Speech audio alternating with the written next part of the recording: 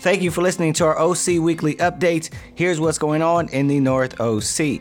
Midweeks this week, our campus ministry will be at Juniper at 7:30 p.m. on Wednesday, and our Spanish ministry will have family groups. And for the rest, we will have our Friends and Family Night on Friday. Please invite all your friends and family and have a great discussion and time of fellowship.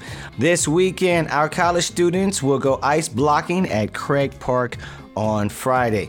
Sunday worship service, we will have our bilingual service at the Garden Grove building. We will be streaming live on Facebook. Don't forget to sign up for recurring giving on our church app or website. You can go to either one and click on your local ministry. Please consider doing this today, as it will enable the church to save tons of money on fees and allow the church to do more good work in our ministries and communities. Want to remind you of our Sukkot Fall Festival coming up in just 2 weeks on Sunday, October 9th. If you want to create your own booth with your small group, go ahead and register for that. Speaking of registration, you want to hurry up and register for our Pacific Southwest Singles Oasis Retreat that's going to be in Las Vegas. You can do that online. That's what's going on in the North OC. Have a good week.